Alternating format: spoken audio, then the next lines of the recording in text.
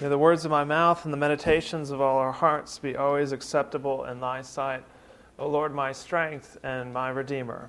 Amen. Well, as you can see, I'm not Jay Gardner. Unfortunately, his grandmother is in the hospital today, so keep him and his family in your prayers, but that means this sermon is liable to be iffy.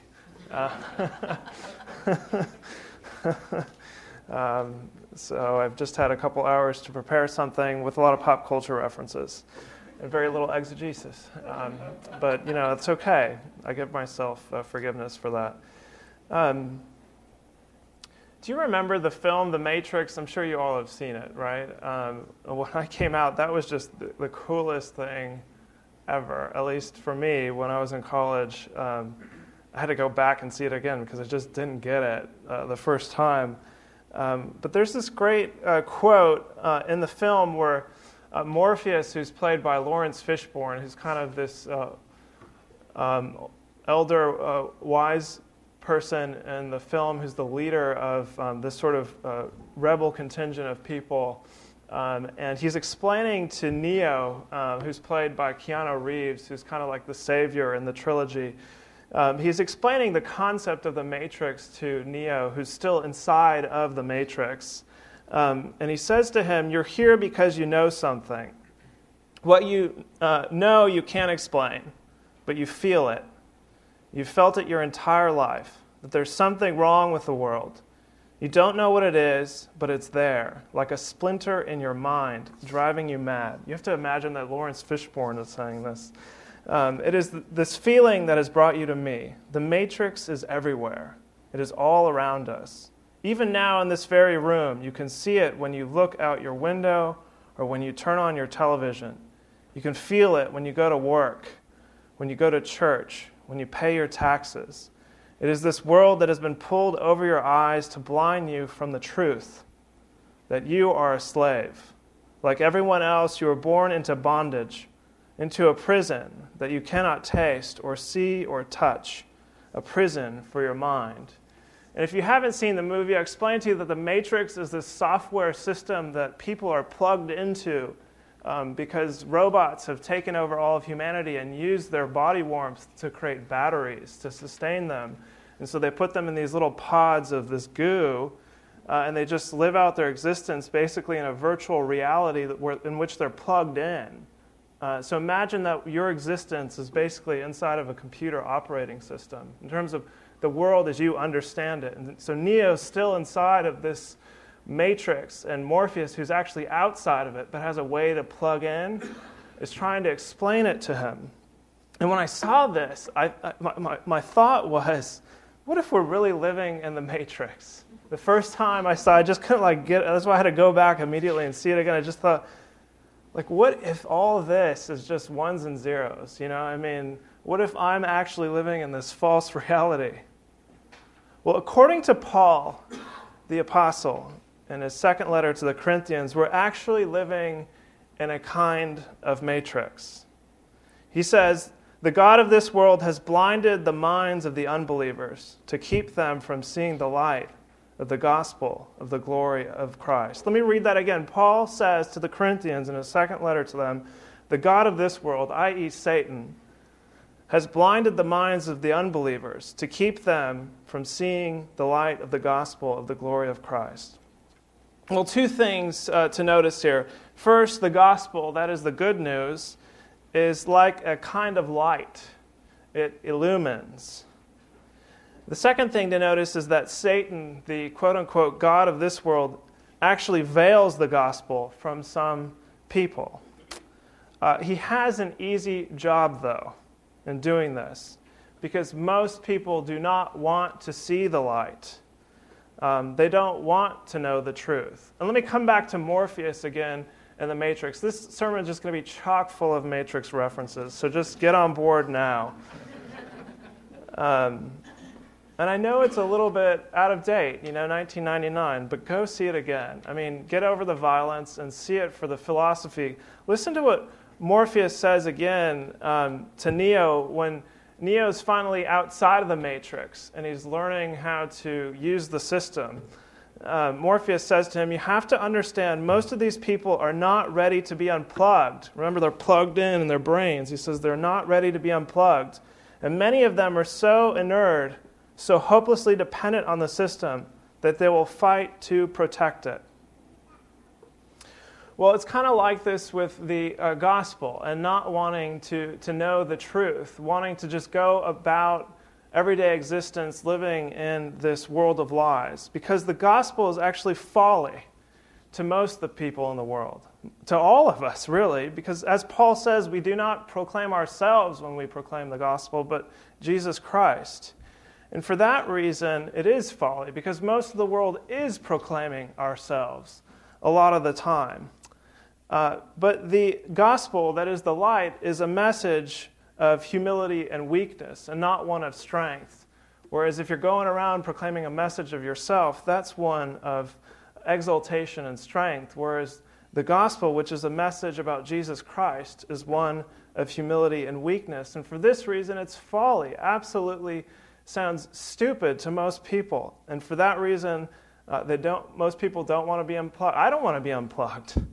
And the trouble with the light is that it illumines our darkness. This is another reason why it's difficult for most people to wrap their minds around the gospel or want to accept it, is because it illumines the darkness.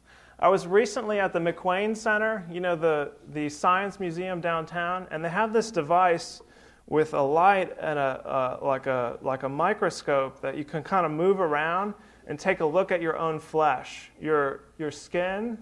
And I took it and looked at my fingernails, and do not do that. It is so disgusting to take this up-close look to illuminate something of myself that I'm not usually looking at or inspecting with such perspicuity. And let me just tell you about a similar experience in my own life. Was one of my own coming to faith, my own conversion. It was, it was a long process, but there was a day in my life where I just sort of, I was at a point of no return. If we want to use the Matrix sort of analogies again, it was a kind of red pill, blue pill moment for me, if you know what I'm talking about. I had just read this book that totally convinced me of the message of Christianity, and I literally felt like, as Paul, in Acts had scales come from his eyes, I felt the same way, that I had this new sort of new lens with which, like, suddenly, to see the world. And I understood why I was such a mess on the inside, and why the people around me were so depressed and angry, and why people were cutting each other off on the road and honking at each other, and all the worst things. But the things that were right in front of me, all of a sudden, I got it. And let me tell you, that it's great to have the new vision, but at the same time, it's really scary, because I wanted to remain plugged in. I liked that I had the new knowledge, but it was difficult to come to grips with this reality of the darkness of humanity. And it's for similar reasons that at one point in the movie The Matrix, Neo says to Morpheus, I don't want to believe it. It's not possible. All this story about people being plugged in and what's going on, I just don't want to believe it. It's not possible. And Morpheus says to him, and this is the kicker, if you remember anything about what I'm saying tonight, Morpheus says to him, I didn't say it would be easy. I just said it would be the truth. There's that moment with the red and the blue pills in the movie where he says, if you take the one pill, you go on living your life as it is. If you take the other, you will know truth. And as he's saying here, it's not going to be easy, but it will be true. And it's like that with us. We, for the most part, don't want the truth, that there's something wrong with the world. Think about yourself. Do you want ease or truth? Because I know what I would usually choose. I wish that God would find me in the ease, for the most part. But he finds me in the truth, which can be, at times, very painful. When we come to faith and examine the sort of reality of our lives, it can really stink. It did for me. I was kind of just sort of going about life kind of confused, And then when I came to faith, although it was a new knowledge, it kind of stunk. I mean, because of the examination of the darkness of my own soul and my sort of dependency on someone else. And that was the biggest thing to overcome when coming to faith, was my own pride. I remember dwelling on that word, pride. And what is pride but self-reliance? And the truth was that I was actually weak, and my self-dependence was a big farce. There's this interesting novel that I commend to you. I think we might sell it here in the bookstore. It's called Hammer of God. It's by a now past deceased Lutheran bishop named Bo Geertz. And there's this one scene in the novel where there's this woman who's come to visit a man who's dying. And her name is Katrina, and the man who's dying, his name is Johannes. And Johannes is really not only suffering because he's dying physically, but he's having sort of an existential faith crisis as he's lying there dying. And Katrina is the only one in this instance who can speak to him. Where everybody else wants to give him a bunch of fluffy niceties, she's the only one that comes to him with some truth. And here's the dialogue, which I think is the best part of the novel. There are a lot of good parts of it, but the dialogue I'm giving you is much longer, but this is just a little excerpt. And listen to what Katrina says to Johannes. She says, "Only he can see his sin who has the Holy Spirit." And the Johannes says, "Do you mean to say, Katrina, that it could be a work of God that my heart is so unclean?" And Katrina responds, "Not that your heart is unclean, that is the work of sin. But that you now see it, that is the work of God."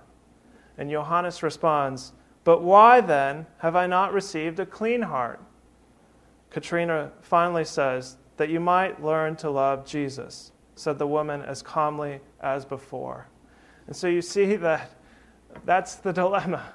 Not given a clean heart, but recognizing the stains, the darkness of our own heart, and our need for Him, that He loves us despite that, and for that reason, we might love Him. Well, here's my final, maybe penultimate pop culture reference. Along the lines of all that I'm saying, there's this great song by Mumford & Son where they say, "Roll away your stone, I'll roll away mine. Together we can see what we will find. Don't leave me alone at this time, for I'm afraid of what I will discover inside." You have to imagine that rolling away the stone is uncovering what's inside of oneself. And so let me read that again. "Roll away your stone, and I'll roll away mine. Together we can see what we will find. Don't leave me alone at this time, for I'm afraid of what I will discover inside." Well, the prospects are indeed scary of what we will find inside. But long-term blindness to truth, being slave to a world that is pulling the wool over my eyes, or having the God of this world veil my eyes, these are even scarier prospects. And the good news is that the same God who illumines the truth of our hearts is also the God of grace. Just listen to these words that will end our service tonight. "The Lord make His face to shine upon you and be gracious to you. The Lord lift up His countenance upon you and give you peace." Well, He does both. Do you see? The God who rolls away the stone and illumines the truth is also the God who picks up the pieces for us after He does so. Well, praise God for that. Amen.